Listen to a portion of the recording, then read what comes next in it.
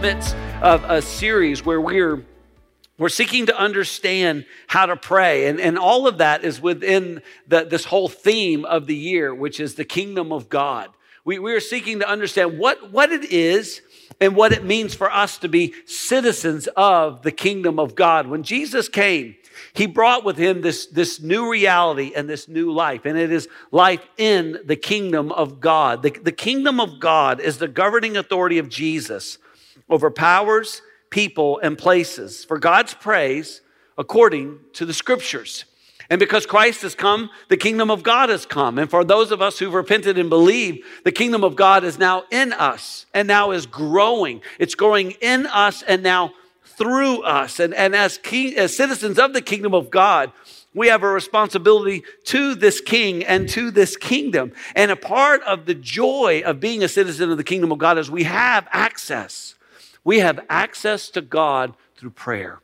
One of the things that Jesus did in his earthly ministry was to teach his disciples, his people, how to pray. And he did that with something called the Lord's Prayer. It's found in Matthew chapter 6. And what this prayer is not just something we're to memorize as art, although it is absolutely stunningly beautiful. What this is actually a method and a structure for how we are to think about God, think about prayer, and then actually to pray. And so what we're learning to do, what we're using it to do, is to learn the prayer of the kingdom of God. And today what we're going to learn is how it is we need to pray for the holy kingdom of God, for what God wants to do. God wants to, and it is his desire, and he is doing this. He is advancing his kingdom.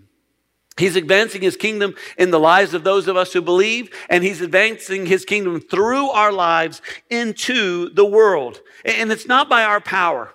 I want to make sure you understand that. This is very important, and it's not complicated, but it is different than what you would hear in a secular world.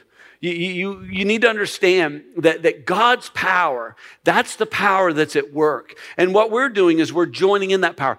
You and I, we don't have the power to change a life. We don't have the power to change a heart, the affections, the will. That's the power of God. But what we can do is we can be a part of what God is doing, the work he is doing, and that is his will. God's will is to take weaker creatures like us and to bring victory through his power to the praise of his name. Let's never forget what we are, what the Bible says we are. It says this in Psalm chapter 8, beginning in verse 4. What is man that you're mindful of him, and the son of man that you care for him? And what is humanity? What are human beings? It says that you have made him a little lower than the heavenly beings and crowned him with glory and honor. So there are angelic hosts. There are powerful angelic beings that are way more powerful than us. But we are unique in that we've been made in the image of God. We have been crowned with his glory and honor. Verse 6 says, you have given him dominion over the works of your hands. You have put all things under his feet. Remember, never forget this. This is so important. There are three kingdoms at work in reality. There's the kingdom of God, or what Matthew calls the kingdom of heaven. And under this, Christ is reigning.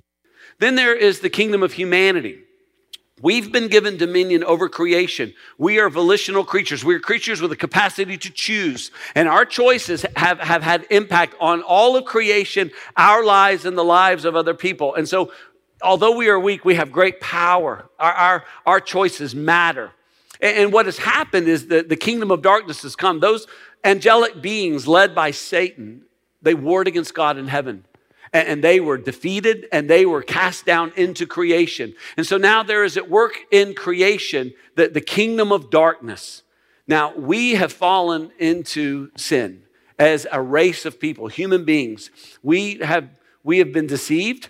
We by nature now turn against God, and we are naturally, although we have our own kingdom, we have submitted our kingdom, the kingdom of humanity, to the kingdom of darkness. But God, in his glorious grace, entered into this darkness. Holy, holy, holy God became one of us.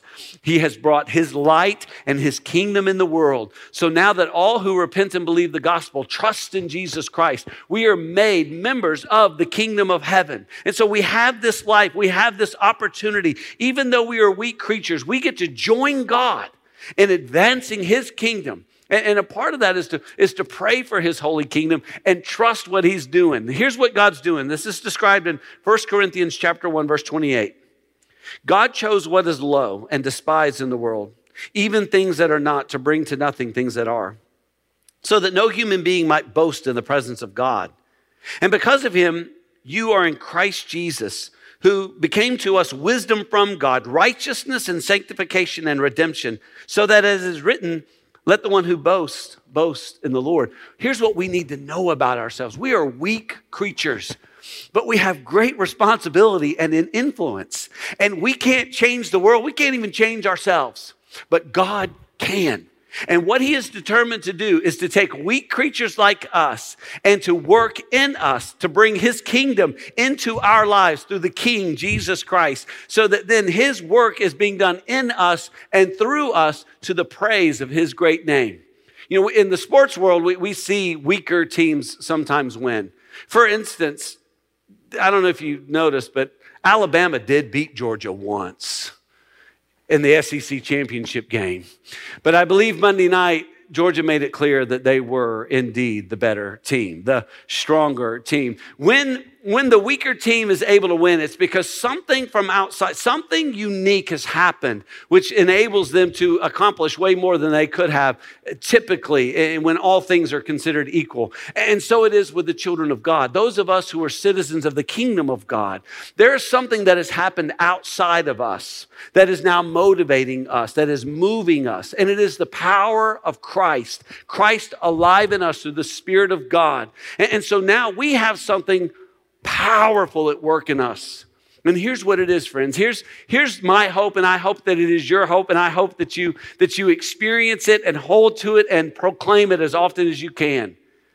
Jesus saves. And if you're saved, he saved you. And I don't know if you feel this way, but here's how I feel about it. If God can save me, he can save anybody. God saved me, and he saved a bunch of you. And every one of you that are saved, it is a miracle of God. And you need to remember this about yourself. You have three parts to your story. Your story has three parts. If you're not a Christian, you only have one part. You only have a one-part story. Those of us who have repented and believe, we have a three-part story. The first part of our story is life before Christ. Before Jesus saved us, there was just life in darkness, doing whatever we wanted, living in sin, living in darkness, facing the consequences. Some we knew, some we did not know. But for those of us who were citizens of the kingdom of God, there was a day when we came to know Jesus. And that's a big part of our story. It may have been a moment, it may have been a season, but now that we've come to know Jesus, we have life under Jesus. And friends, here's our confidence. Here's how it is we who are weak creatures are able to join God in this mighty work with great hope, is that we know that if God could save us, he can save anybody. And because the power of God and the will of God is to save, we can join him in what he's doing. And this is our hope. We are able to accomplish our mission to impact our homes, neighbors, and every generation with the hope of Jesus. We have confidence. We know that Jesus can bring victory. Jesus can bring transformation. That his will is that the kingdom of God advance in us and through us. And that's what our text shows us today.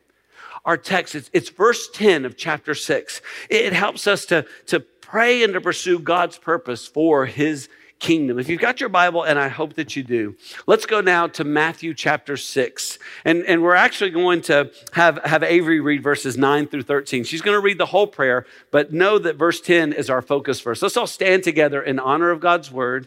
And Avery, if you would read the Lord's Prayer. This is the prayer of the kingdom of God, beginning in verse 9. Pray then like this: Our Father in heaven, hallowed be your name.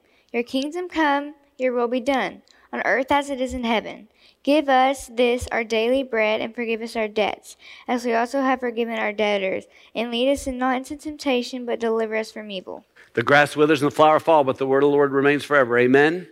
Amen. Be seated and pray now for the preaching of God's word. Well done, Avery. Thank you. Please understand, when we pray for God's kingdom to come, for his will to be done, for things to be done on earth as they are now being done in heaven, we are praying that this happen in us and through us in the world. This is God's will. This is God's way. We are praying, we are asking God as citizens of the kingdom of God for his work, his kingdom to come in us and then be at work through us. And so we're praying and we're pursuing three very important, powerful things that I want to encourage you to take note of that our scripture reveals today. And the first one is this: transformation. Citizens of the kingdom of God are to pray for and pursue transformation in ourselves and the world. Let's think about this for just a moment. The kingdom of God is to be at work in us. And so when we pray, your kingdom come, for those of us who've accepted Jesus Christ as our Savior, his kingdom has already come, but it is now growing. And God's kingdom has come into the world in Christ Jesus, and now that kingdom is growing through the world. We need to understand that there's an already and not yet. And there is a promise that's at play. We need to think about our lives, and we need to understand what God is doing. It's very similar to what he was doing with the Israelites in the Old Testament, with Joshua in particular. If you remember, Moses led the people up to the cusp of the promised land, but then they were able to enter into that land. And God told Joshua, okay, the land is yours, but you've got to conquer it. Isn't that interesting? Think about that. The land is yours. It's all yours. You got it. Now, you've got to take hold of it for the glory of God. You've got to vanquish the evil. You've got to remove the influence of darkness. Joshua chapter 1, verse 6 says this: be strong and courageous, for you shall cause this people to inherit the land that I swore to their fathers to give them. Look at that. The land was already theirs. They have already received the promise of God, but there was still work to do. They were still to go and to remove the darkness that was at work, that was there in the land. It was already theirs, but there was more work to be done. And so it is in us in Christ. We've already received the kingdom of God. We've already been saved by grace through faith in Christ alone. We are saved. We are in Christ. But there's work to be done because there's still sin that's at work in our flesh. There's still darkness. There's still temptation to overcome. There's still issues where we've got to bring them under the lordship of Jesus Christ. And so we must confess and live in the grace of Jesus and the power of the Holy Spirit. We should be praying more often. The heartfelt prayer and the thinking, using the thinking of the Apostle Paul we find in Romans chapter 7 and chapter 8. Romans 7, beginning in verse 24 says, wretched man that I am, who will deliver me from this body of death? Here's what Paul understood. He understood that even though he was saved, he was still in the flesh, and that his flesh was still faithful and loyal to the darkness of this world. And so there was still a battle. And he was still fighting that battle. There were still challenges. And so he says, wretched man that I am, who will deliver me from this body of death? Who's going to keep me from these habitual sins? What's going to keep me from continuing to say those words and to treat people like that and to have these terrible thoughts and to act like that on this impulse? Who is going to help me? He says in verse 25, thanks be to God through Jesus Christ our Lord. There is therefore now no condemnation for those who are in Christ Jesus. For the law of the Spirit of life has set you free in Christ Jesus from the law of sin and death.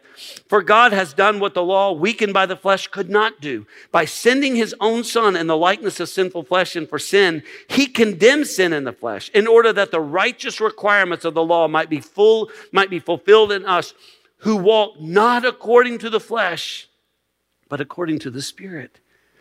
In Christ alive in us, by the power of the Holy Spirit, we are able to overcome the evil and the darkness, the sin that is still at work in our flesh, and we're called to do it. It is the will of God that we do it.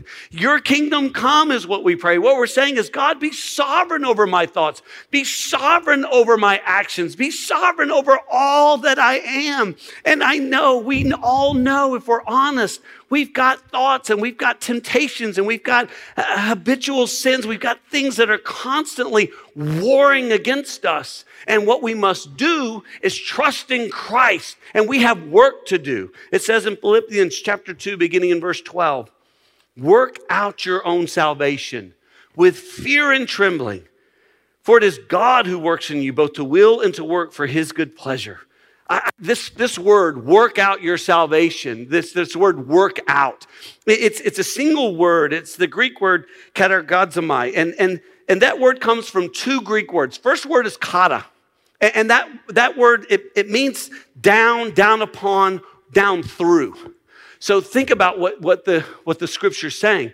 This salvation that's a gift of God, we've got to work it down in us and then down into who we are and then through our members, through our flesh, through our lives. We are to work it out. And then notice the word there is ergazomai. I mean, to work. It's not I'm to just wait. Okay, Jesus, take the wheel. You got it. No, it's Jesus, take the wheel because my hands are on the wheel and you are in me. And I need you to guide me and to work through me because my choices matter. The way I think, the way I feel, and what I choose to do is going to impact my life and the life of other people. And God, I need you to work.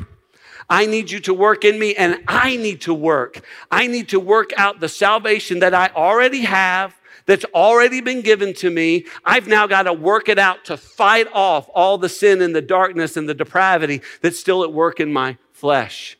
And that is the work of God. This is the work of the kingdom of God. And you know, the best way I can explain it, and I love the word here that is used, work out. Work out yourself. I've been working out since I'm 14. I still work out today, and I know it doesn't look like it, but don't judge me. Work out. I do it every day. I get up early. I either run or I'm in weights, except on the Lord's Day, and this is a workout right now, believe it or not. And so every day I'm working out, and I can control what I put in my body, and I can control what I do with my body. You know what I can't control? It's a mystery to me. Is how quickly the muscle fibers do or don't heal themselves to get stronger. How the chemicals within my body function and operate to take what I put into it to work it out for my health and for my strengthening. So it is with God. We are to work out. We are to work out our salvation. We are to pursue God. And what we'll find is that God is working in us and through us. So we must pray for and pursue this transformation. And good news, bad news. It's hard, but it's worth it. This is hard work. You know, I saw this picture on the internet the other day. I thought, boy, is this it? You know, here's my plan. Here's your plan probably. Straight, flat road, slight upward kind of tilt to the goal. Nice, flat, nice, easy. What's God's plan? Well, there's rocks, there's holes, there's storms, there's all kinds of difficulties that are ahead. And friends, this is a part of God's plan.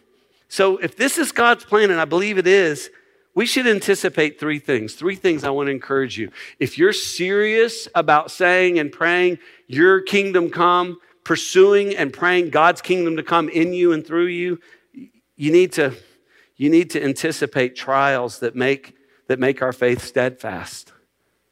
Anticipate trials. It says in James chapter 1, verse 2, and this is crazy. Count it all joy, my brothers. That's hard. Count it all joy, my brothers, when you meet trials of various kinds. Here's why we can count it all joy. For you know that the testing of your faith produces steadfastness. Friends, trials are how we learn to trust God. Every trial you face is the workout for you to learn to trust God. Not only trials, but sufferings. Suffering that makes us obedient. Hebrews chapter 5, verse 8 says, although he, Jesus, was a son, he learned obedience through what he suffered. Suffering is the best teacher. C.S. Lewis said suffering is a megaphone that shouts to us. It awakens us to the necessity of trusting and believing God, leading to obedience. And then sacrifices. Sacrifices that make us worship. Romans 12:1, I appeal to you, therefore, brothers, by the mercies of God, to present your bodies as living sacrifice, holy and acceptable to God, which is your spiritual worship. We are to give our lives and say, God, as you see fit, as you see fit. It's hard. That's hard to do. Now, this doesn't mean that we're not to ask for God to remove things. It's not that we're just to say, all right, Lord, make my life as miserable as possible, then I'll know God. No. Remember what Jesus prayed hours before he was going to die for our sin? He said, Father, take this cup from me, but not what I want, but you want. That's got to be our heart. God, I don't want to suffer, but if that's what you want, that's what I want. Or like the Apostle Paul with that thorn in his side. He said that he prayed 3 times, Lord, take it away. And the response of God was, I'm not going to remove it. You are going to have to deal with it. But know that Jesus said to him, my strength is made perfect in your weakness. And so I'm going to let this thorn do its work because it's going to teach you to yield to me. And that's hard to pray for. That's hard to pursue. Not only for yourself. I'm going to tell you, you know what the hardest thing for me to do? This is a confession. It's hard for me to pray that for my children. I don't want to think I'm a helicopter parent, but I think I might be. I don't want my kids to have to go through trials.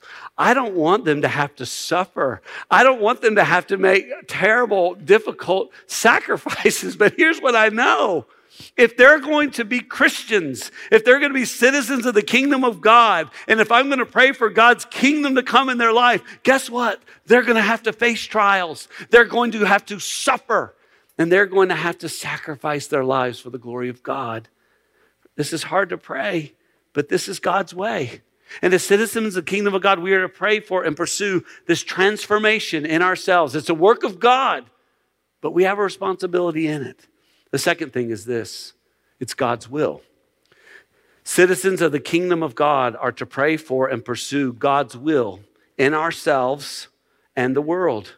We are to pray, your kingdom come, but we're also to pray, your will be done. And please understand, God's will is not a secret. It's mysterious. It's challenging, but it's not something that God is keeping from you. It helped me some time ago to understand there's 2 aspects of God's will, and one opens the key to the other. There's God's general will, and God's general will is what he desires for all people for all time. But then there's God's specific will. There is God's specific will for Jason Pettis. There's something specific that he has just for me, a plan just for me. And here's what I've come to realize according to the scriptures, is that until we are walking in obedience to God's general will, we can never fulfill God's specific will for our life.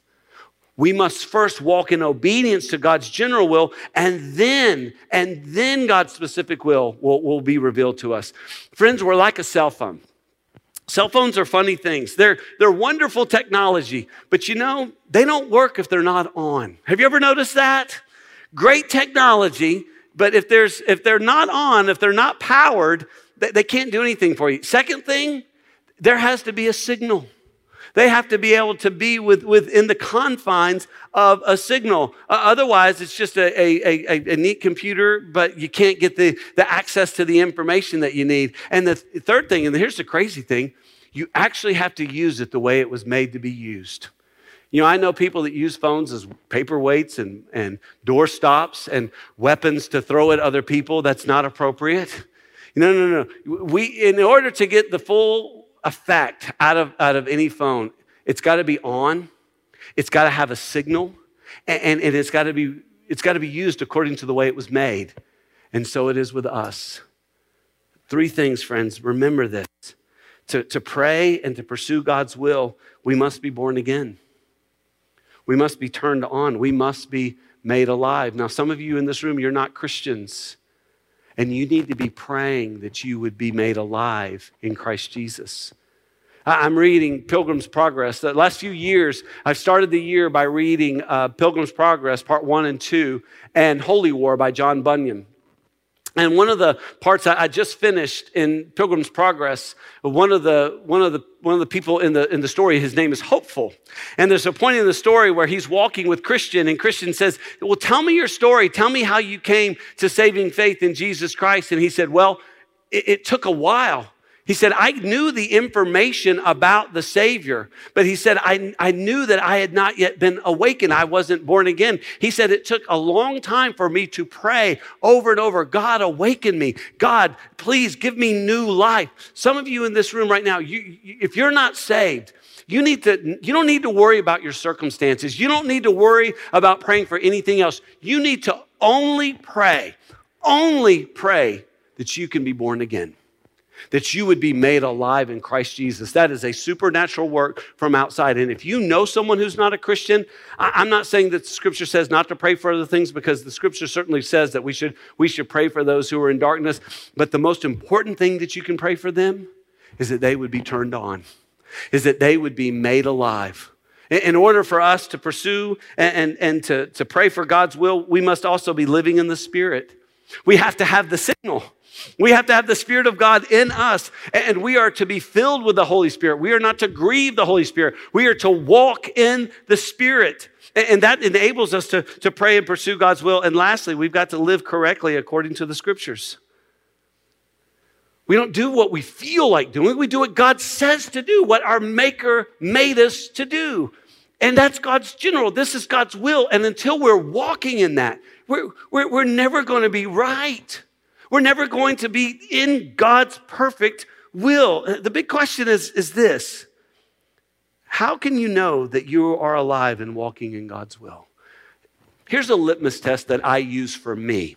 Now, there's other litmus tests out there. There's other scriptures out. Let me tell you what I do. This is what Jason Pettis does. This is when I have doubts, and we all have doubts. When I'm struggling, when I need to know that I'm in God's will, that I'm doing exactly. Here's the three things I look for. First, when you're in God's will, you are growing in Christ likeness with truth and love. I ask myself, am I growing in truth and love? It says in Ephesians 4:15, rather, speaking the truth in love, we are to grow up in every way into him who is the head, into Christ. We are to become more and more like Jesus, filled with truth and love. Second, you're to be dependent upon the armor of God in prayer. Dependent upon the armor of God. It says in Ephesians chapter 6, verse 11, put on the whole armor of God that you may be able to stand against the schemes of the devil. For we do not wrestle against flesh and blood, but against the rulers, against the authorities, against the cosmic powers over this present darkness, against the spiritual forces of evil in the heavenly places. Therefore, take up the whole armor of God, that you may be able to withstand in the evil day. And having done all, to stand firm. Stand, therefore, having fastened on the belt of truth, and having put on the breastplate of righteousness, and as shoes for your feet, having put on the readiness given by the gospel of peace. In all circumstances, take up the shield of faith, with which you can extinguish all the flaming darts of the evil one. And take the helmet of salvation and the sword of the Spirit, which is the word of God. Praying at all times in the Spirit, with all prayer and supplication. To that end, keep alert, with all perseverance, making supplication for all the saints. Someone once told me that if you can live your life without prayer and dependence upon the provision of God and his armor, you're not in God's will. If you can live a life without prayer and without putting on the armor of God every day and going to battle every day, you're not in the will of God. You may be a Christian, but you have abandoned the path. You are not pursuing his will. You're pursuing your will. The third thing I look to is that you're always for Jesus, living a life of worship, always for Jesus. There are many ministers, and this scares me, many ministers and many pastors who have lost their faith, but they're still in their pulpit. They are not walking with God, but they're leading people to sing praises to God on stages. They're counseling and they're doing works of ministry, but they are far from God. There are some who claim to be Christians, who claim it only. They're not really for Jesus, they're for themselves. You know, after God talked to Joshua about this great mission of taking the land, Jesus showed up. This is an amazing thing. In Joshua chapter 5, we see a theophany. A theophany is the appearance of the pre-incarnate Christ. Before Jesus was born to the Virgin, before Jesus took on flesh, he actually showed up in the Old Testament. And one of those occurrences happened in Joshua chapter 5, beginning in verse 13. It says, when Joshua was by Jericho, he lifted up his eyes and looked, and behold, a man was standing before him with his drawn sword in his hand. And Joshua went to him and said, are you for us or our adversaries? So Joshua, he's got his mind on his work. I got to go take over the city. And Jesus shows up and he says, are you for us or them? And Jesus says, no, but I am the commander of the army of the Lord. And that's who Jesus is. And now I have come. And Jesus fell on his face to the earth and worshiped and said, what does my Lord say to his servant? And look what Jesus said. He didn't give him orders for how to accomplish the plan for the day. He didn't give battle. Look what he said to do. He said, take off your sandals from your feet, for the place where you're standing is holy. And Joshua did so. You know what the most important thing Jesus said that this day is? It's not that you take over Jericho. It's not that you accomplish a bunch of tasks. It's that you worship the Lord. It's that you be for the Lord, that you love the Lord more than you love anything else. I cannot tell you how many times over the years I have seen people have spiritual or emotional experiences. People go through phases when they knew they needed to honor God. Maybe they showed up for Christmas or Easter, or maybe while their children, when their children came of the age of accountability, they knew, oh, we need to get our children in church. And maybe some who've gone through crisis. I've seen so many people when they're going through crisis, when they're in the middle of this painful circumstances, they're the first ones to church. They're singing praise. They're praying for God's will. But once Christmas is over, once Easter is past, once the children are raised, once the emotional and heightened spiritual sense is gone, and once the crisis is past, they're done with Jesus. See, they didn't love Jesus. They loved themselves. They weren't for Jesus. They were for their comfort. They were for their kingdom. They were for their tasks. They were for their feelings. They were for feeling important on a stage, feeling important in a role, feeling like they mattered, feeling like they were important. It wasn't about Jesus. It wasn't about his kingdom come or his will be done. It was about how they looked, how they felt, how they were experiencing life. Please know, those who are not growing in Christ-likeness with truth and love and dependent upon the armor of God in prayer and always for Jesus, living a life of worship, they're not in God's will. And if that litmus test can't pass the muster for your own life, you're not in God's will. And you need to be in God's will, because God's will is where the true blessing is found. And that's why Jesus taught us to pray, your kingdom come, your will be done. And then we experience the last thing, third thing quickly, harmony. Harmony. Citizens of the kingdom of God are to pray for and pursue harmony in ourselves and the world. Look at the last part of verse 10. Look what it says that we are to pray. Your kingdom come, your will be done. Look at this. On earth as it is in heaven. Let me tell you what's happening in heaven right now. And you can go back and please do, write this down. Revelation 4. Go back and just read the entire chapter of Revelation 4. That's what's happening in heaven right now. Jesus is on his throne.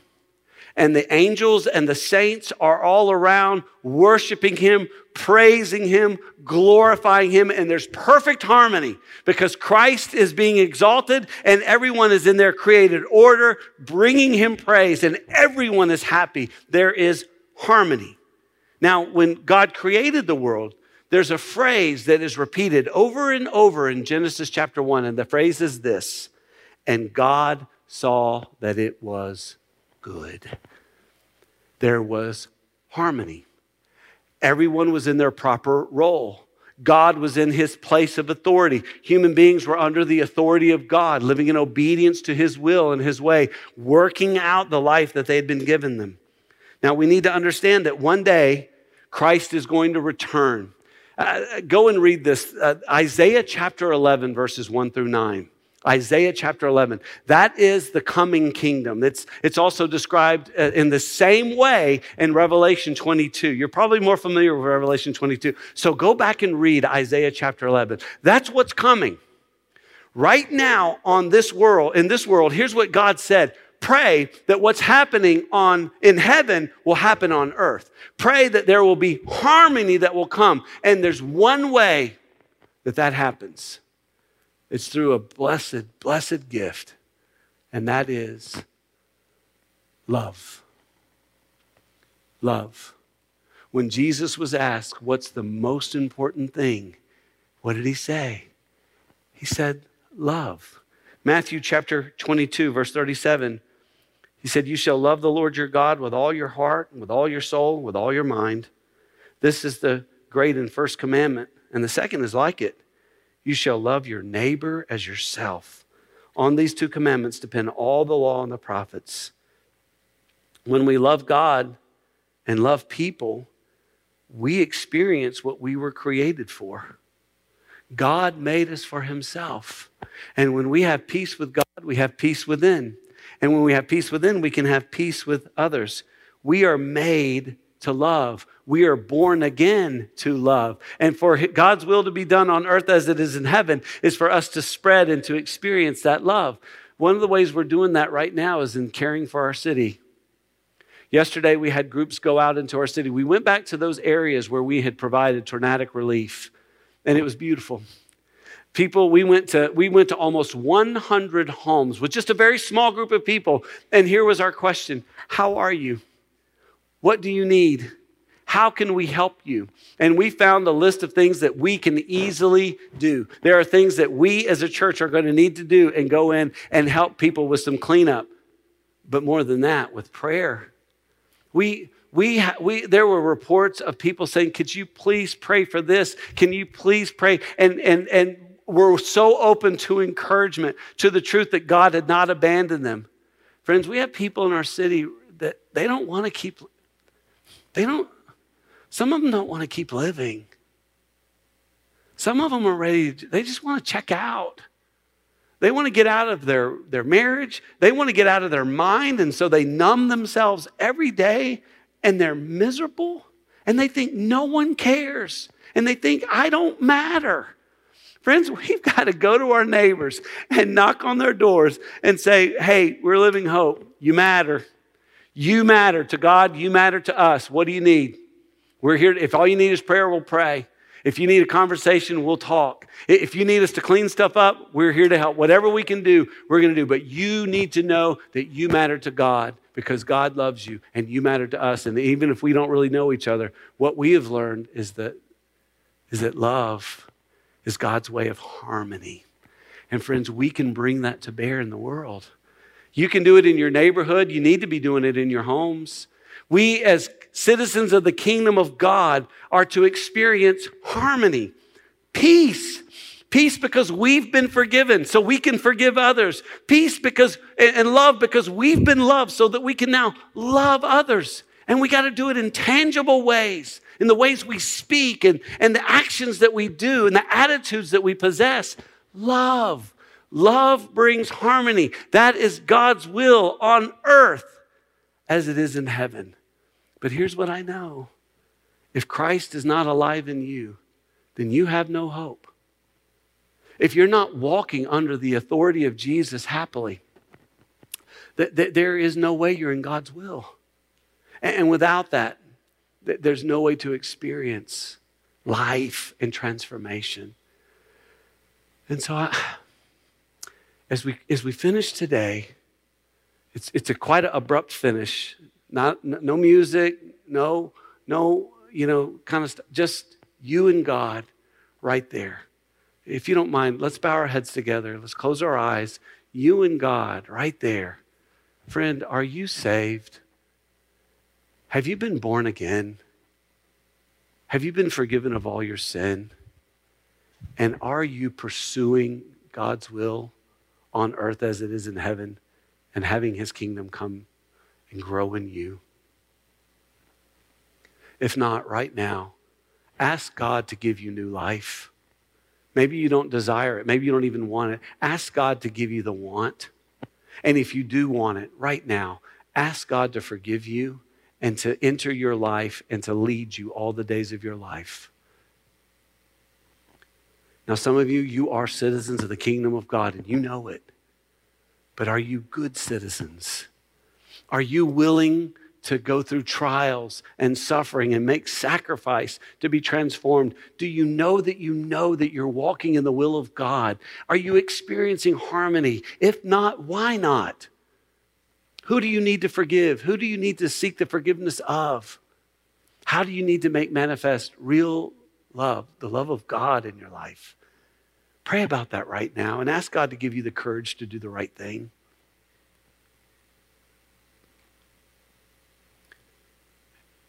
In church, we are Living Hope, and we are called to impact our homes, our neighbors, and every generation with the hope of Jesus. That means that we've got to shine as light in the darkness and be salt and to change the taste of our culture. That means it's going to take work. Would you right now commit to being light in your home, light in your workplace, light in your school? Would you commit yourself right now to speaking the truth in love, sharing the hope that you have, sharing your story? And if you're willing, would you use that QR code and sign up to go tomorrow or next week to homes in our city and just love people and tell them that they matter and that God hasn't forgotten them and there's good news? Oh, Father, it is a blessed moment to be alive right now and to be alive in Christ Jesus, because we have the privilege to serve you, to experience you, and to be who you made us to be. God, enable us to take advantage of this moment, to walk in the confidence of the hope that we have in Christ Jesus, and to be those who can pray, your kingdom come, your will be done on earth as it is in heaven. Do this for your glory and our blessing. We pray in Jesus' name. Amen.